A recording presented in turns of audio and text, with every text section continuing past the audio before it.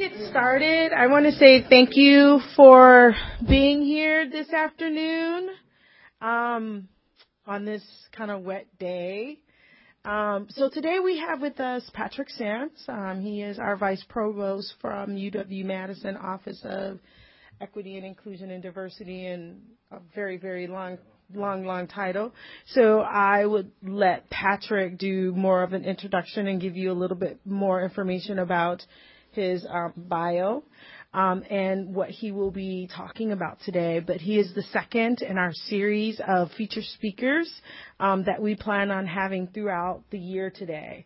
And so, Patrick?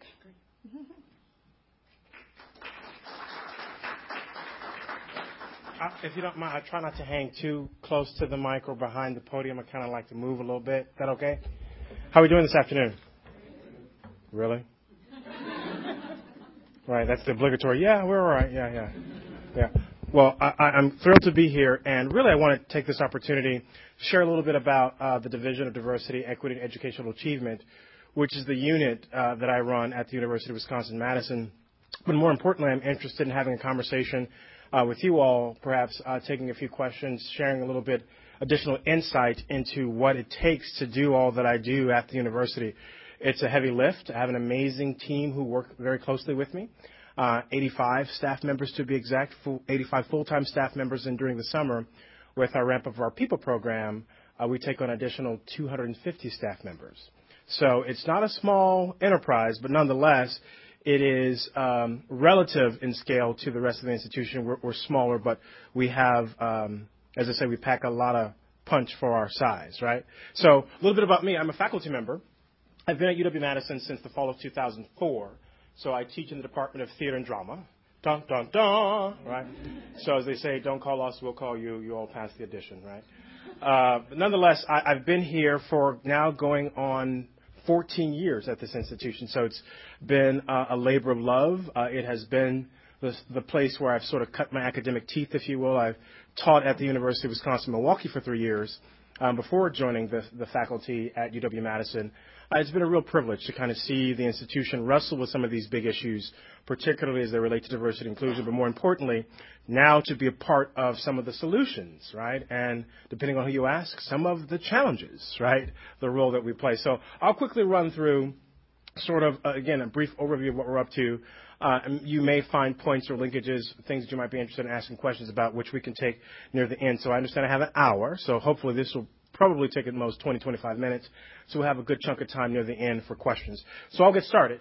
One of the things I want folks to understand is our infrastructure, right? A lot of people don't know what it takes to run the Division of Diversity, Equity, Educational Achievement, but it's a lot. So there's the office, right? So I have a responsibility, sort of central team of about 25 individuals. A good 2/3 of our infrastructure is focused on pipeline programs and recruitment. So how many of you ever heard of the People Program? All right, excellent. So that's one of our key programs. We have 5 additional other programs that we supervise. So there's our Chancellor Scholars program, which is our merit-based program, our high-achieving program, our Power Snap, which is an offshoot of the Chancellor Scholars program. Have another program called First Wave, which is our Urban Arts Collective program. Another program called CEO, which is a federal trio program. Then we have programs, People, Posse, and so forth that help us round out our infrastructure. In addition to that, shared governance is something that I play a huge role in. And so not many folks outside of the institution know about shared governance. I see Omer, right, one of our students who's former shared governance chair with ASM. We got a chance to hang out a little bit this year. But it's actually quite essential to getting things done. At university, we talk about shared governance as a way of how decisions are made. And, you know, there's a wide range of spectrum of opinions on how those decisions get made, right? So the extent to which university officials engage other elements of the university, be it our faculty, our students, our associate students at Madison, our academic staff, and our university staff, which was a body of individuals that the university chose to recognize when we had the cessation of collective bargaining, also known as Act 10, right? So the university chose to say, hey, for individuals who were formerly hourly employees, we wanted to give you a seat at the table. And so we created our University Staff Congress to hear their voices in some of the major decision-making processes as well. Then we have the affirmative action and equal employment opportunity piece that's a part of us. There are parts of compliance that live with our newly formed Office of Compliance, but we deal with our Affirmative Action Plan, our Executive Order 54, which is mandate reporting any abuse against a minor. There are a whole host of other pieces that we manage with respect to our diversity infrastructure. And then last but not least, our campus engagement and education outreach. That's where the heavy lifting actually lives. When we talk about building capacity, we talk about creating opportunities for faculty, staff, and students to more intentionally reflect, build their skill sets as they relate to diversity, equity, inclusion. It's in those professional development experiences that we give individuals an opportunity to say, yeah, I want to learn more, or I want to take a deeper dive into what it takes to build an inclusive, welcoming environment for all. And undergirding all of that, I say, is our grassroots commitment, right? It's our alumni, it's our community partners, it's our partnerships with the city. It's all the pieces that help hold the university accountable for how we comport and exercise the business that we do. So these are the pieces that help shape the infrastructure known as the Office of the Vice Provost and Chief Diversity Officer. I'll quickly read through some of these. You may not be able to see them, but we talk about our strategic planning and our gears for success. So we have a mission statement that guides our work, and our mission is simply this: to lead, support, and embody UW-Madison's commitment to diversity, equity, and educational excellence in principle and in practice.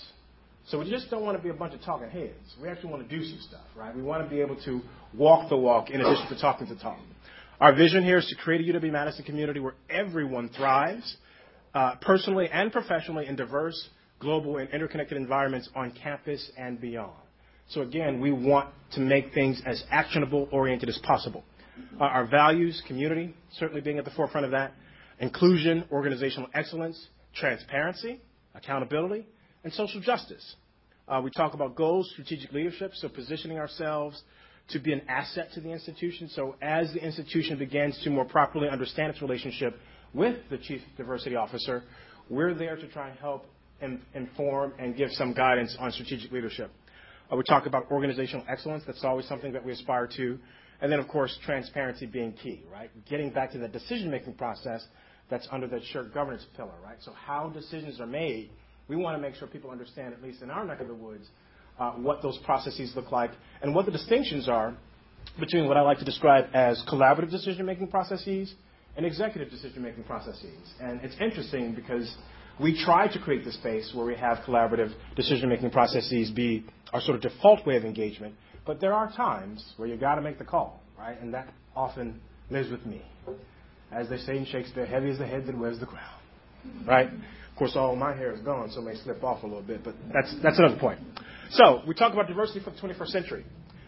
This is from our campus strategic framework.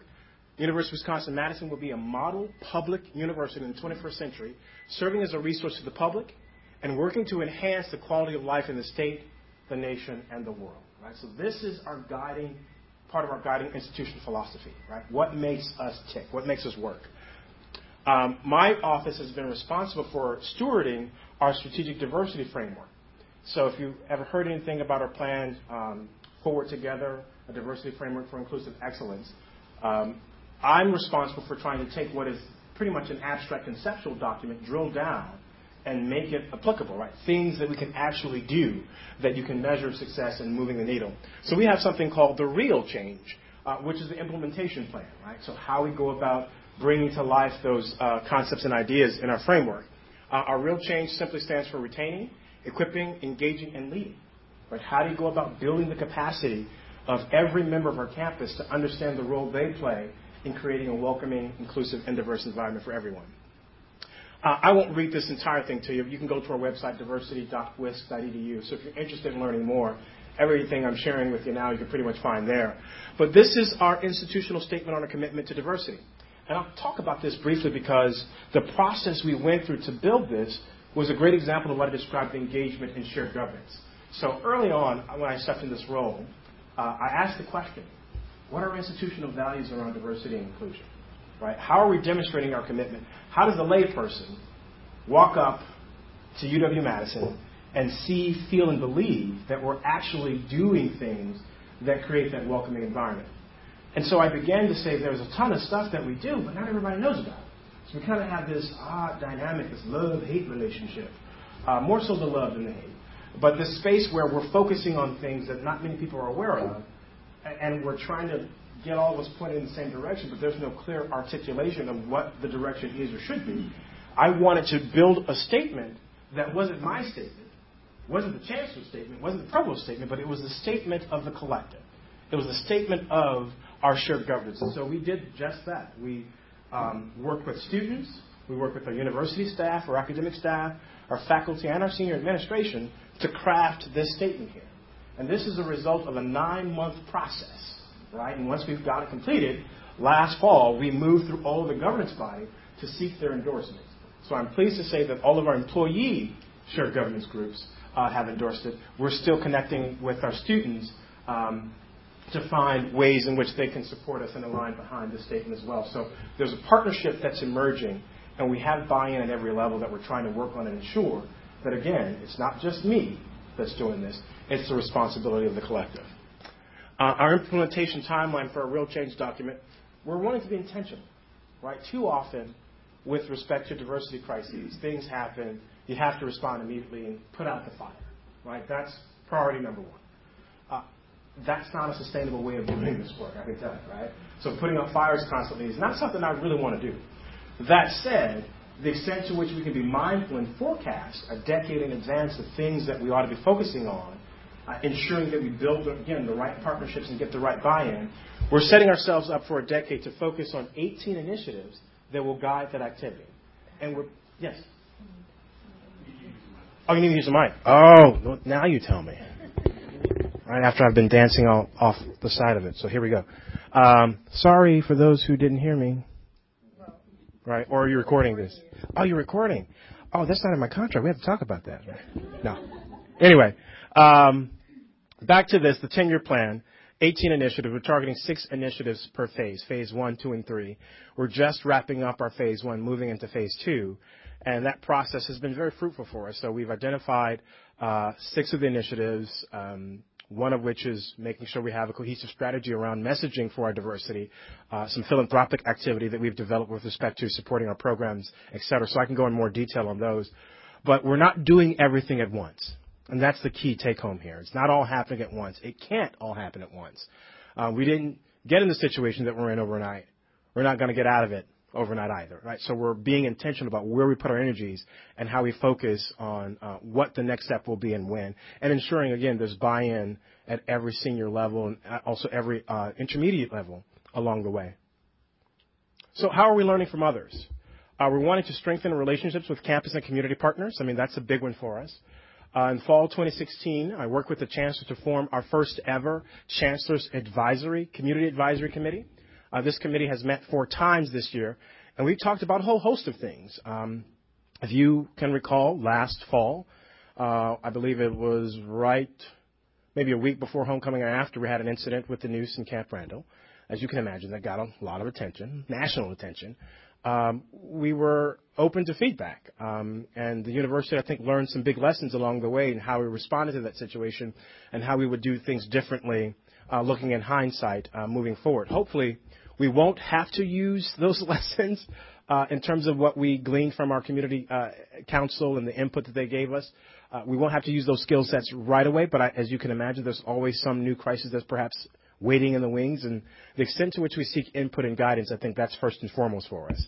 And the Chancellor has made that commitment pretty boldly, and so I appreciate that. And so we're working closely to make sure that, again, we're not just talking the talk, but we're actually walking the walk, that we do something with the feedback that they give us. Our campus climate survey. So one of the initiatives from our real change document was to get a handle on what's actually happening with respect to our campus climate.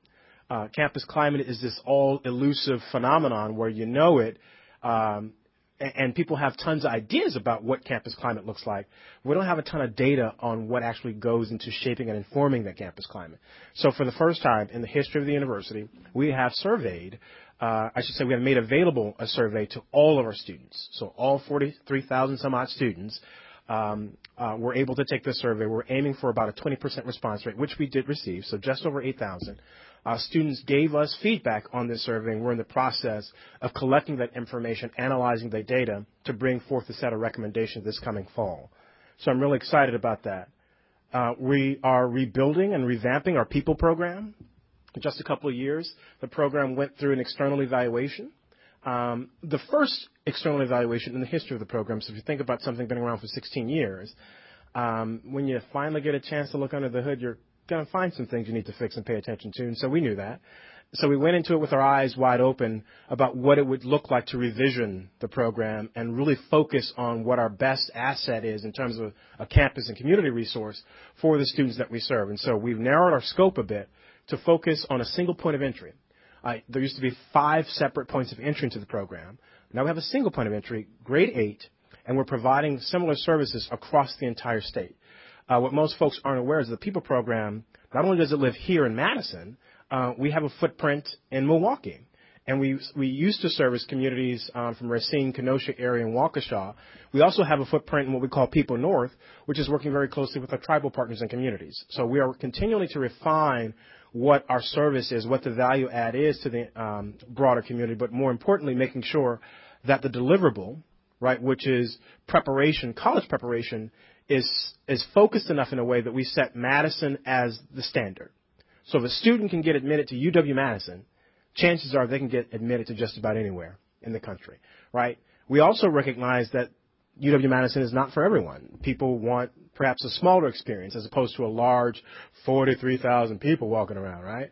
So we're mindful that at the end of the day, we want students to go to college, to think about college in ways they hadn't before. And so for us, this is really significant in helping us fine-tune what that deliverable is for our students and participants. This year, this past fall, we took a bold step. Some of our students challenged the institution, right? They gave a set of demands, 5 demands, that they wanted to see the institution respond to. And if you remember fall 2015, anybody knows what happened fall 2015 across the country? All right, a little place called Mizzou. Right? We know about that. Well, the demands, they went across the country, right? So Madison, we weren't exempt from those. We had our own share of demands. The good thing about our situation is that we actually were doing things that were already on the books that were responsive to, in some ways, the demands that were being asked of us. One in particular was a requirement for every faculty member, staff member, and student to engage in some type of cultural competency experience, some type of training.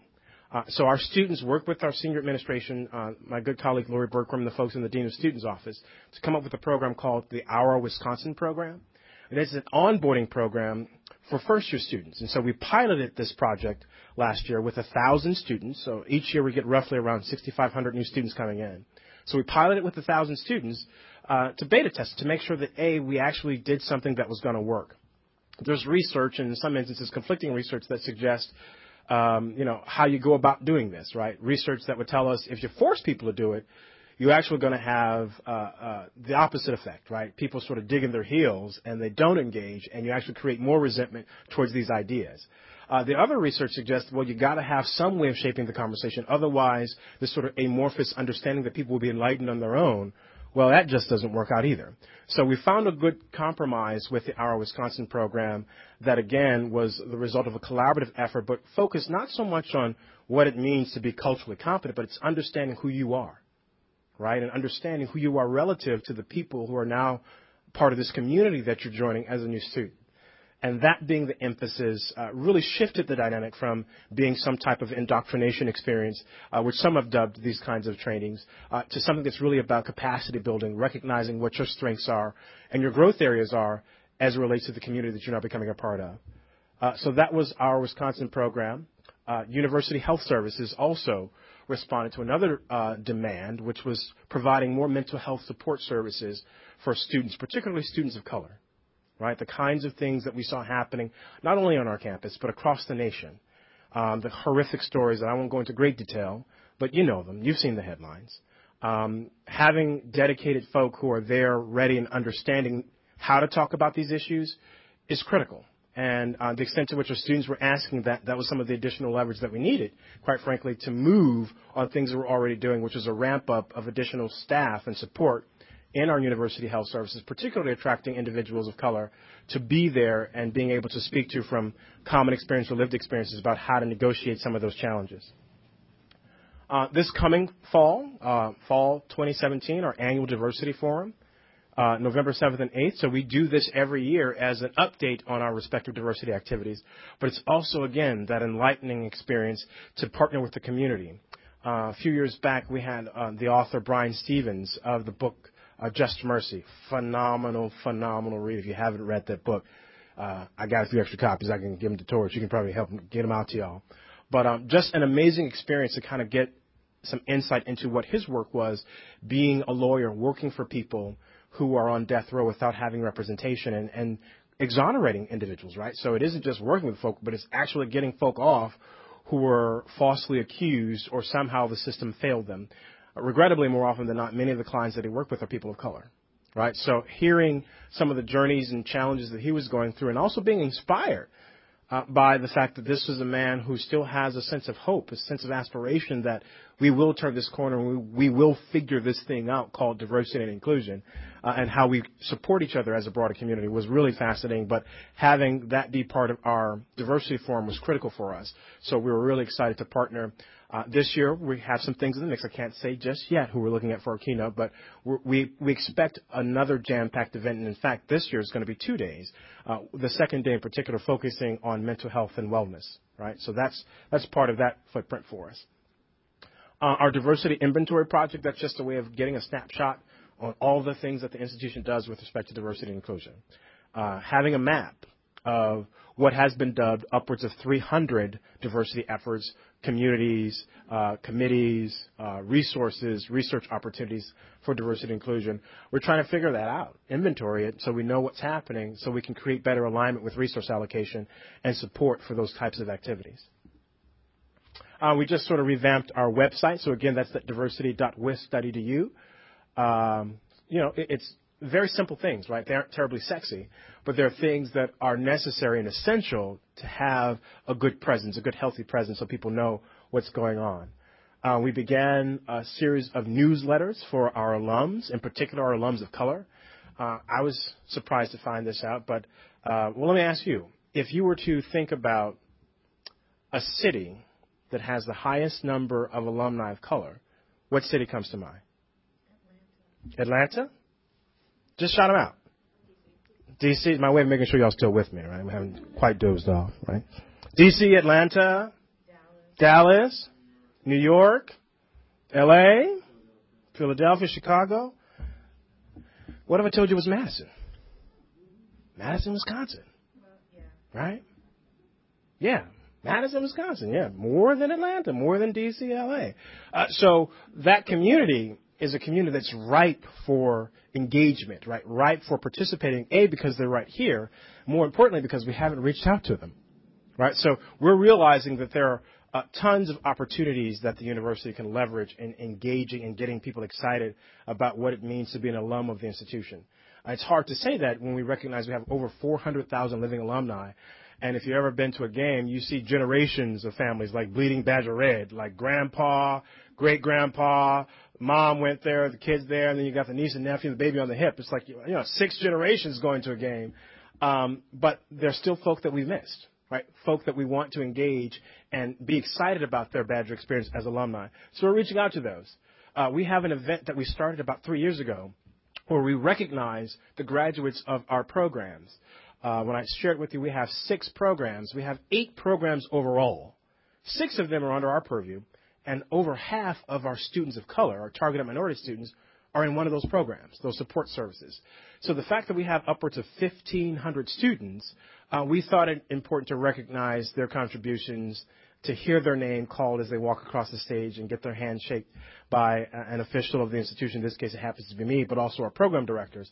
Was something that we wanted to preserve, was something that we felt was significant enough that it was worth calling out a special event for them. And other units on campus do this. Other schools and colleges find a way to recognize their graduates. So we wanted to do the same. And so we have some great images. Again, if you want to go check those out, diversity.wisc.edu, you'll see some of our photos from our graduate recognition ceremony. All right. We have a few things with internships and research awards. I won't belabor this too much, but we're trying to respond to the opportunities that our students said that they really need access to. One being paid internships, what it means to be able to take an unpaid internship and having support to do that. We know that those are often the gateways to those professional development experiences that lead to jobs. And if you're toying around with needing to pay the bills or taking an unpaid internship, well, guess what's getting taken care of? It's paying the bills, right? So we have resources that we're putting in place to support students to participate in our internship program. We're also having resources made available for students who are interested in study abroad for many of the same challenges, right? So you can't get away for an entire semester. But if you're interested in a 6-week or less study abroad opportunity, there's a competitive process that you go to where you can compete for resources, and we'll pay up to a certain amount to assist students in that area. So we're trying to level the playing field, particularly for students who, again, have historically either been first-gen or low income who want to take advantage of these opportunities, but they haven't had the chance to do so. Well, in our small way, we're trying to contribute to that process to help them out along the way here. Our community partnerships, our Latino Youth Summit. We partner very closely with Centro Hispano on this. Our annual powwow, so powwow 2017, over 6,200 folk showed up for the powwow at the Alliant Energy Center this year. We just launched our brand new Black Cultural Center. So we had a major kickoff celebration. And this center is available not just to our campus community, but also our broader community. So if you're interested in learning more about the diaspora, not just African American, but African, Caribbean, and so forth, there's some really amazing things that we're putting on. So we were inspired by the grand opening of the National Museum of African American History and Culture. So we're ripping a page from their playbook to provide a similar experience that's grounded in the University of Wisconsin-Madison, but it's much larger than that. And it certainly doesn't hurt the fact that we have the Wisconsin Historical Society right across the street from us. So we're looking at some really cool partnerships. More partnerships here, our current partnerships. So Leslie Arancha, she's, if you think of diversity as a coin, right, and I'm on one side of that coin, right, working internally. Leslie Arancha, she's on the other side of that coin, working with our external partners and constituents. So she works very closely with our Madison partnership, our site that's right off of Park Street, down on Park Street, I should say. Our Network Fellows program out of the School of Education is another partnership that we have going on. Then, of course, building out support programs with the Odyssey program and the Madison South partnership there. Possible future collaborations. Cities undergoing racial equity analysis and the impact big marches and rallies has on the city. We're trying to think about how do those events impact the broader community writ large, right? So there's a campus, right, which is often the source of sort of promoting those kinds of activities. But then there are things that go beyond the campus. De Without Latinos, for example, that was huge, right? You had folk literally come from all across the nation to participate in that effort, and the university, has a role to play. We talk about the Seeking Tolerance and Justice Over Hate possibility of a partnership. Our UW-Madison Dean of Students, we have this program that regrettably is a trend that has happened across campuses where we talk about bias incident and response teams, right? So when things happen, when you see things like swastikas painted on walls or N-words scrabbled across bathrooms or chalking on concrete, those kinds of things, again, go towards creating a kind of climate, an environment that sends a clear message, right, to our students. And regardless of your background, whether you're a person of color, whether you're LGBT, whether you're Muslim, you fill in the blank. If you are part of a community that has historically been marginalized, many of the challenges that we see are things that are directed at those communities that send clear signals from some people, not all, but they send clear signals nonetheless that those individuals aren't welcome. And so part of my job is trying to combat and fight against those kinds of examples. So we now have a system where we can actually track, right? People can share that information and report out on what the biases are happening, the nature of the biases, and the extent to which there's follow-up that can be made available in support services for students, primarily students right now, but we're expanding it to support faculty and staff. It regrettably is one of the necessary evils, if you will, I put that in quotes, of what it means to run an enterprise like the University of Wisconsin, right? We aren't the only ones wrestling with this. Every institution, be it large research institution or small private, is having to build some form of tracking these kinds of things so they know where to put resources and how to respond accordingly. So our task is to try and be proactive as opposed to reactive in some of these situations. Our data research, it's really important to recognize that we're a research institution. But it is not at the expense of the people that we connect and partner with, right? So we're building out, for example, our Native Nations partnership, and this is really key. because past iterations of research has been folks entering communities, collecting data, saying thank you very much, and really getting all up in folk business and then walking out never to be seen again. We don't want the sort of one and done kind of phenomenon. We want to have a sustained relationship. So it's really important that as we continue to maintain our academic prowess and focus on what it means to be R1, how we build those relationships so they're sustainable and meaningful to the partnerships and communities that we're collaborating with. So this is a really key for us that we're trying to focus on. And then, of course, promoting vacancies, right? So on city committees to attract more diverse participants and audiences. I suspect you all are wrestling with many of the same things that we have, right? Because you have your faithful few, and that's it, right? And you have folk who are kind of on the sidelines who are quite capable but are worried and say, well, I'm white, or I'm this, or I'm that, I'm straight. I can't participate in that conversation. But what we miss out is the opportunity to learn a little bit more, to stretch ourselves a little bit more, to engage in the experience. And so the extent to which we build capacity, again, going back to that green pillar that I talked about earlier, building capacity for folks to feel comfortable engaging these issues, that's really key for us. And so we recognize that is more of an emergent learning process, so we may not see the benefits of those activities right away. But the return on diversity and inclusion is something that I think pays dividends over time. And once you set the seeds and you plant them right and you start to get that annual blossoming coming back year after year, I think you reach a tipping point. We're certainly on the infancy end of that spectrum where we're beginning to plant the seeds, and some have been on rocky grounds and others have been flourishing like crazy. But it's still a process nonetheless that you work through to get the final outcome you're looking for. So again, if you want to learn more about what we're up to, just visit diversity.wisc.edu. If you're interested in also learning about some of the initiatives that I talked about, you can visit our campusclimate.wisc.edu/initiatives. And did I do my time? I think I did my time. We're done. That's me. If you want to call me, if you want to send me an email, you can do that too. I'll pause here. Thank you so much for the opportunity to speak with you all this morning.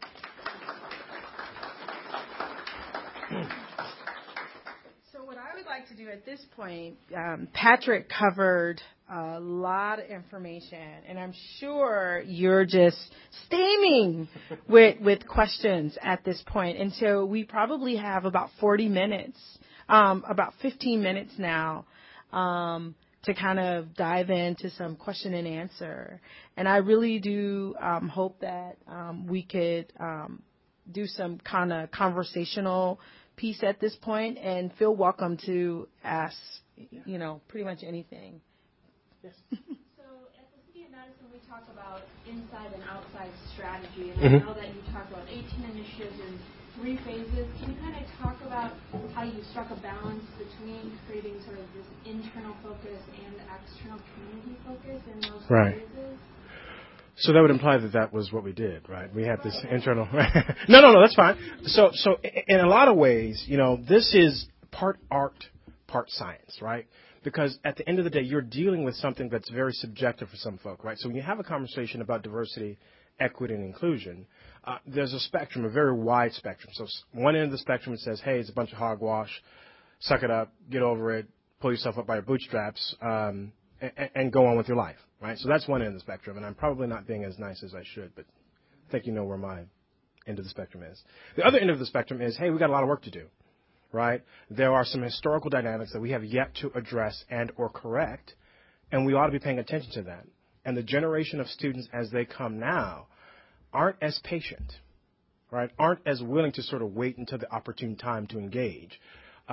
We are in an era, in my opinion, that is hearkening back to the 1960s, and I would say even 1940s, where there's enough happening that says something different has to change, right? And we have to, all of us, not just communities of color or those that are, quote unquote, disenfranchised, have to have some ownership of the solution. So in that sense, whether it's an internal solution or an external solution, we don't necessarily look at it the way, at least I don't. It's trying to find what the best lever point is to get the outcome that I'm looking for. And so there may be instances, for example, where I can't say anything, right? If I feel a certain way about a particular decision or the way certain things have been handled, it's in my best interest to reflect the collective will, right? So I will engage students. I will get a sense of where our students are in certain things. I will engage faculty. I will engage staff. And I will engage across not just those who are in the choir, but really try to seek to understand those who may have alternative views that would, give a different lens on a particular issue. So, for example, we're having a very robust conversation around free speech right now. Right? Every institution is dealing with this. Like, what is free speech?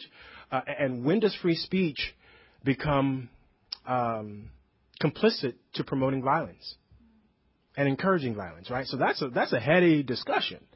But you have an institution, right, whose bread and butter, whose like core principle revolves around free speech and academic freedom. And as a faculty member, I'll go to the mat for that.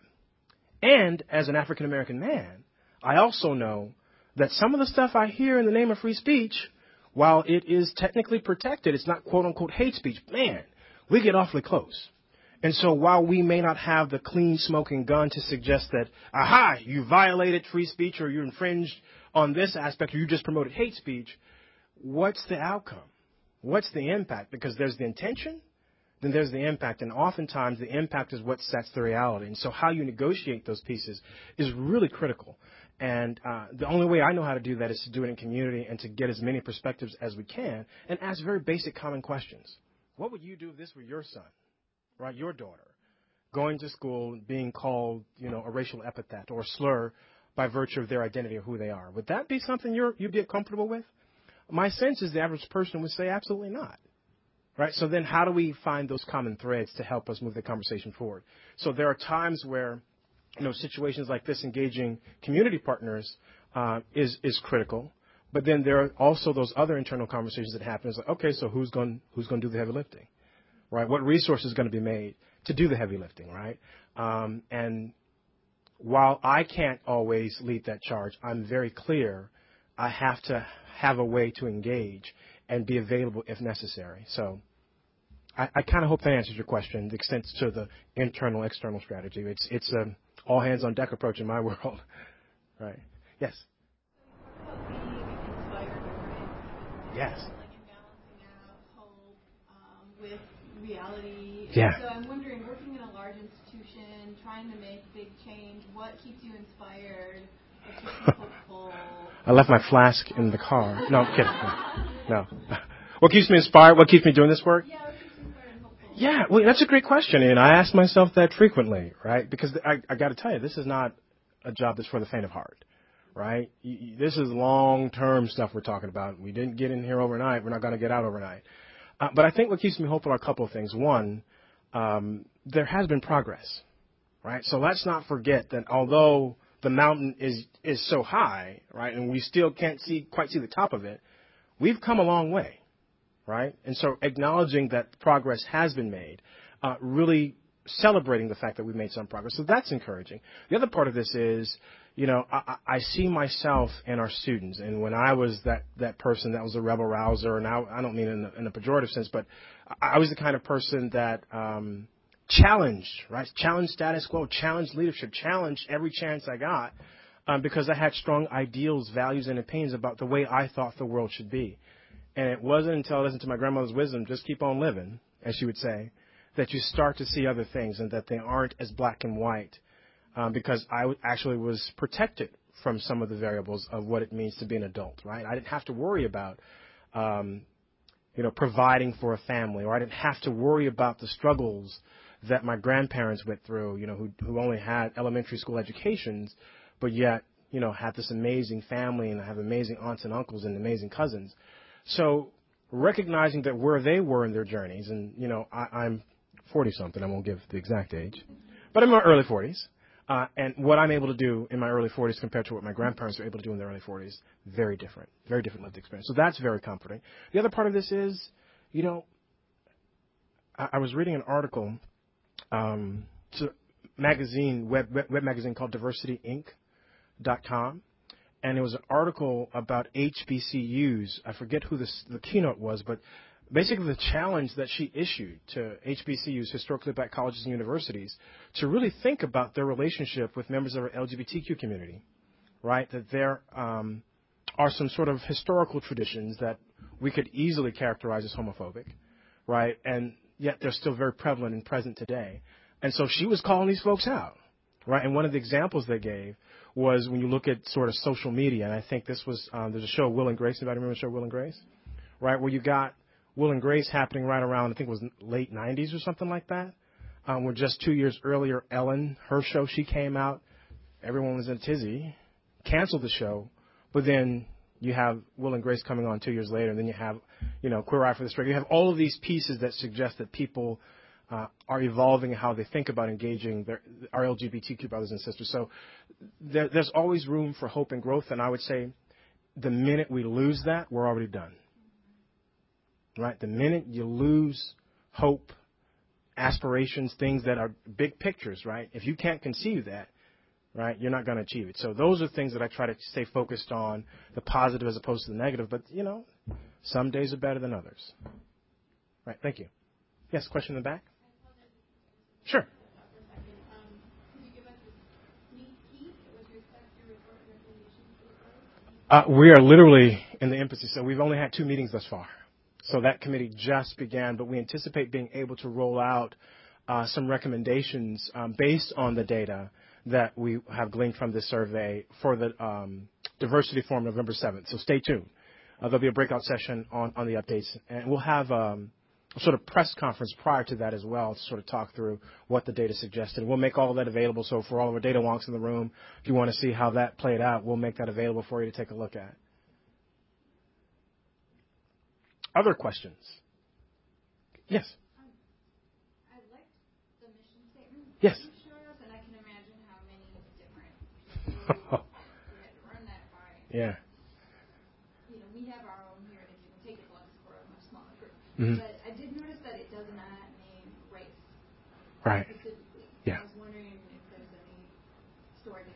Well, so let me go back to it here. It doesn't name any groups in particular. So you're talking about the little gear shift that I had up earlier? Our statement. Yeah, the institution. Yeah. So, there's this dynamic, right? As soon as you call out one thing, you leave something off, you're in trouble, right? And this is not to suggest that, being explicit around pieces, because I think that's also part of our challenge, right? There are 2 ways of engaging diversity work. There's a sort of embedded approach where, you kind of have it, you carve out a few extra dollars and then you put that thing towards the diversity activity, whatever that is, and you're sort of done it, right? The challenge is, unless you are explicitly tracking that and naming it and you have resources that are specifically earmarked for some of these activities, you don't really establish the baseline. And if you don't establish the baseline, you never know where you are. And if you never know where you are, you never get a sense of where you can go. So from our vantage point, trying to talk about our overall aspirational commitment to diversity is what the statement was for. And it's not to say that there weren't versions where we named, specific groups or identities. But one of the things that I don't have here, we give a definition of diversity. And our definition of diversity, again, doesn't call out a particular racial ethnic group, but we do name, articulate racial differences, ability differences, intellectual differences. We talk about geographical differences. We talk about sexual orientation differences. I mean, we talk about the sort of broad buckets as a way of sort of speaking to everyone while not having to name specifically X community, Y community, this community, that community. But the degree to which activities are tailored, right, or targeted, that's key, right? So we do have targeted activities that the university focuses on. So, for example, we have a program called our Outstanding Women of Color, right? And we recognize and celebrate amazing, amazing women of color on this campus. When you look at the kind of accolades and awards that are given throughout our institution, it's a very homogenous group, right? So we found a way to recognize the tremendous scholarship that women of color on our campus, for example, provide. And so we've been explicit in saying, no, this is for women of color, right? And that's how we define that. So that's just an example of, the balance between here's that sort of aspirational vision and then here's some very concrete things on the ground that get at kind of the specifics that you're talking about. Other questions or comments? Yes. Something on your slide about, I think, your upcoming conference caught my eye. Yeah. The overnight option for Mm-hmm. staff, and it just was making me think about knowing that your goals are not just for students, but faculty and staff. If you could speak a little bit about what this looks like for Our second and third shift? Yeah. So staff in general. Well, oddly enough, most of the participants in our diversity forum are staff. Right, I'd say upwards of 70%, and I'm probably being extra generous on that number. I see Mary Carly, my director of communications, sitting in the back. Most of our activities are in some way geared towards staff members. But in particular, I made a commitment for our second and third shift employees because their voices were often missing from the conversation. And we began our strategic diversity framework work in 2013-14. No one had put listening sessions that sought their inputs. All the listening sessions were during the day. And my colleague, Dr. Ruth Tatowski, we both kind of looked at each other and said, that ain't going to work, right? Because the things that we hear from HR or the anecdotal stories that we hear when people kind of come and they share their woes, it's not the folk who traditionally are working 9 to 5. It's the folk who, by and large, are working overnight. They're cleaning our labs. They're cleaning our classrooms. They're cleaning our offices. And so the degree to which there's some check and balance there, or at least some way to engage their feedback, we felt it important to listen to those voices. And so my follow-up was after we began that heavy lift of engaging them during the feedback phase, I wanted to make sure we sustained their input. So the diversity forum was one way of doing that. Now, it took some time to ramp up to it, but we did it. And in large part, I'd say I did it because I heard the feedback, but I also had firsthand experience. My mother worked third shift for over 20 years, and so I can remember the stories that she talked about, and I was like, how does that happen and no one report, right? Because the people aren't there, right? It's usually during those 9 to 5 hours. So, something as simple as providing a hot meal, which is a common thing that most of our participants in our daytime conferences don't even think twice about. Just kind of, y'all didn't serve food this time, no lunch? Right? That's usually the draw, right? But to provide a hot meal for second and third shift employees, you'd have thought we gave them $100 or something, right? It was just a simple gratitude that, yeah, this is what we do. This is how we do this. So that's a value that I wanted to make sure we were following through on. But more importantly, I have a team who helps do that heavy lift because staff have to be available for the overnight sessions, right? So I have staff who show up to work at midnight after having just worked a full day. So it's not an easy lift by any means, but it's one that we recognize. Again, we can't just talk the talk. We have to walk the walk. Great. Other thoughts, or have I bored you enough? Right? She says no, right? No other thoughts. That's what that is, right? No. Yes, sir. Linked to systems, UW systems, colleges, and extension. In terms of our activity, or? Right. So, again, I'll go back to those set of recommendations, I'm calling them, but, our students' demands. They asked for a system-wide task force. And so that task force actually was just convened for the first time this past academic year and will continue to exist in the future. Our role in that is pretty small because system has a different focus. Their emphasis is on letting the respective universities, right, the 2- and 4-year campuses, figure out what works for their institution. So Madison, we're atypical in the sense, right, that the next largest institution from a fiscal standpoint, we're almost twice as large as they are, right? So the things that work for us may not work for the other institutions. And if we compare ourselves to Whitewater or Eau Claire, night and day, right? So Eau Claire, in some instances, could be parts of the University of Wisconsin-Madison. So I think there are individuals that we refer to as minority and disadvantaged coordinators. Now, let me be clear, it's not my language. This is state language, right? What we call Fund 402, which are some state appropriations that are supportive of activities that are geared towards first-gen, targeted minorities, et cetera. And that is a system-wide effort. And so that body convenes and shares best practices, ideas, and so forth. So one of my assistant vice provosts leads that effort. But the degree to which we engage, support, we're always looking for good ideas, and we're also willing to share everything that we've been up to. So it's kind of a come and feast and take what you can and leave what doesn't work for you. But the idea is that people are actually taking the work back and activating it and applying it as opposed to just staying in someone's head, right? It's this thing that we do called diversity, right? It's not something we do. It's how we do everything. Great. Well, I don't see a ton of hands rushing up, so I'll take that as a cue, and we're almost near time.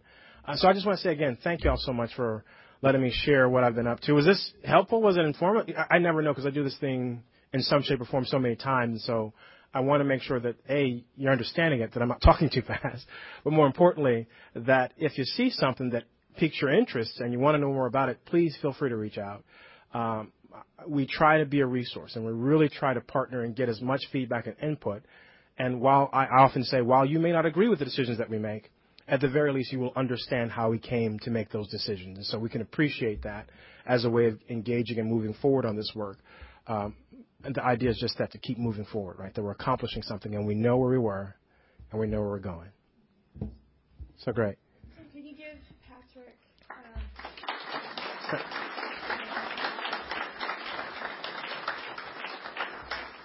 And as you can see, there are several partnerships that's already in play with UW. We have an equity analysis partnership that's already taken place with our marches, and there's the several other teams that are already working in partnership that we are working with his office and prospective offices on campus. So these are things that we want to continue to happen kind of fluidly with other stakeholders in the community, and we look forward to other things. I will provide his office contact information and the link on our core team email. However, I'm in the process of changing our core team email now. It will have a new name. I still don't know what I'm going to call it, but right after this, we have a core team meeting, and that's on our agenda. So stay tuned. Yes. So thank you for coming out, and look forward to our next speaker next month is Wes Sparkman. He is the director of the Tamara Grisby Equity and Inclusion for Dane County, and information should be going out on that once we get that from him. So thank you for coming. Have a good afternoon. And here's